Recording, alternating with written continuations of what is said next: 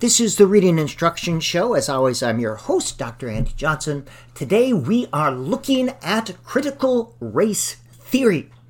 This podcast will describe 7 basic elements of critical race theory. Now, critical race theory has been much maligned, discounted, and discredited without fully understanding exactly what it is. It's been presented as a bad thing, a dangerous thing, a nefarious thing by conservative groups such as the American Experiment. Disinformation, misinformation, and distortion are used under the guise of patriotism and Christianity and concern for our children.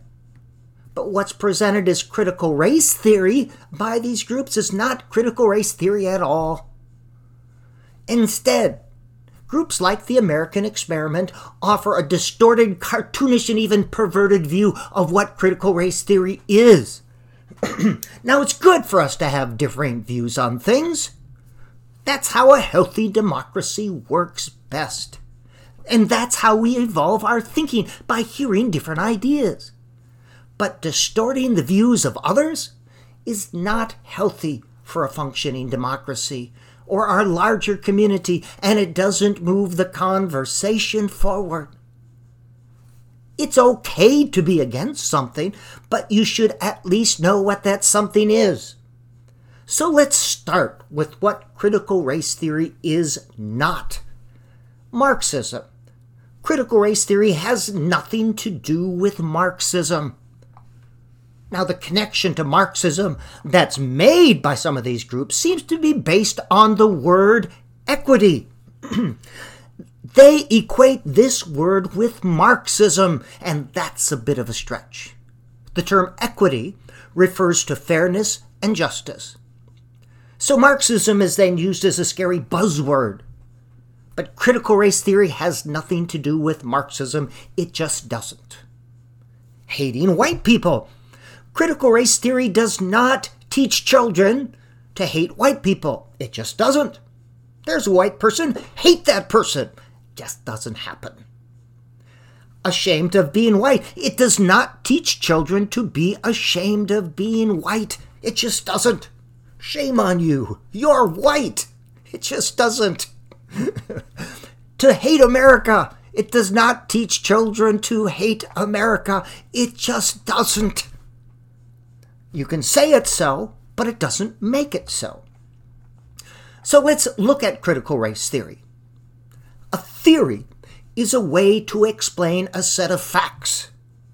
It explains phenomena by connecting the data dots to form a picture. Different theories connect different data dots differently. Critical race theory is one such theory used to explain and understand the phenomenon known as systemic racism. This theory invites us to critically examine our policies and practices, our traditions, our systems. And the following questions can be used towards this end. Who gains and who's exploited? Who gets the resources and who's deprived? Who is advantaged and who is disadvantaged? How are the marginalized populations depicted and portrayed? Whose voice dominates the conversation and whose is silenced? Who is included and who is excluded? Who gets opportunities and who does not? Who gets punished and who gets rewarded? Who gets the attention and who gets ignored? Who's making money and who is paying money? And what makes it difficult for some and easier for others? This is the lens that is used to critically examine our systems. Our societal systems, our legal systems, our educational systems, our justice systems, our political systems, all these systems. Now, here are 7 big ideas common to most understandings of critical race theory. First, number 1, racism is normal. It's so ingrained in our societal consciousness that most don't see it. However, our brains see racism in the form of implicit bias. As well, our policies, programs, laws, and procedures do. This is systemic racism.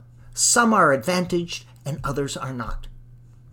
And it exists unseen by most within our educational system. Now, for change to occur, we must expose systemic racism as well as that which maintains and perpetuates it. So, towards this end, the questions I just asked can be used to critically examine all societal systems. Number 2, change occurs only when it aligns with the interests of those in power. In other words, advances for people of color will occur only when it coincides with changing economic conditions and the self-interest of the 1 to 5% in power. The current protests will only be successful when it hits the pocketbooks of those in power or when it threatens the political power of those in power. So the hard questions to ask are always who stands to gain in the current system, who is making money, who is getting the resources, who is using teachers and schools as piñatas to get elected to office. 3, race is a social construct. It has no basis in biology. Race is an arbitrary category based on physical appearance that society has created based around the idea of a mythical white norm. These arbitrary categories become used as a sorting mechanism. And this sorting has both material and psychological impacts. It creates winners and losers. Number 4, no person has a single identity. There is an intersectionality between race and other marginalized groups. These other groups are based on gender, ability, sexual orientation, class, socioeconomic status, religion, and culture. So understanding oppression and marginalization in one group helps us understand the marginalization of all groups. Number 5, all people in a category do not think and act the same. Physical characteristics referred to by racial terms are not indicative of a deeper underlying commonality or shared traits. One famous black person does not speak for all black people. All people's experiences are different. One person of color should not be asked to be the spokesperson and to try to explain systemic racism or the experiences of all black people. Number 6, the stories of people must be heard. Honoring, hearing the perceptions and experiences of real people is essential in making progress towards social justice and racial equity. However, people's voices are muted in 2 significant ways. The first occurs through the over-reliance on quantitative data to describe reality. Numbers without context provide a distorted view of reality. I'm not saying that science and quantitative data should not be used. Absolutely not. Don't distort that. I'm saying that quantitative data pulled out of context creates a distorted view of reality. The second way of disallowing the voices of marginalized groups is through the disremembering and misremembering of history. History is often described only through the lens of the privileged majority. The history of marginalized groups are misremembered, using cartoonish configurations, distortions, omissions, and blatant misrepresentation. Some books that illustrate a more complete remembering include An African American and Latinx History of the United States, An Indigenous Peoples History of the United States, Cass, The Origins of Our Discontents. These are books that describe a decidedly different version of U.S. history, this different from the McGraw-Hill version of reality provided in many K-12 curriculums. Here the atrocities of slavery, the greed of colonization, the avarice of imperialism, and the wanton genocide of indigenous peoples are not fully portrayed in these McGraw-Hill versions of reality. 7.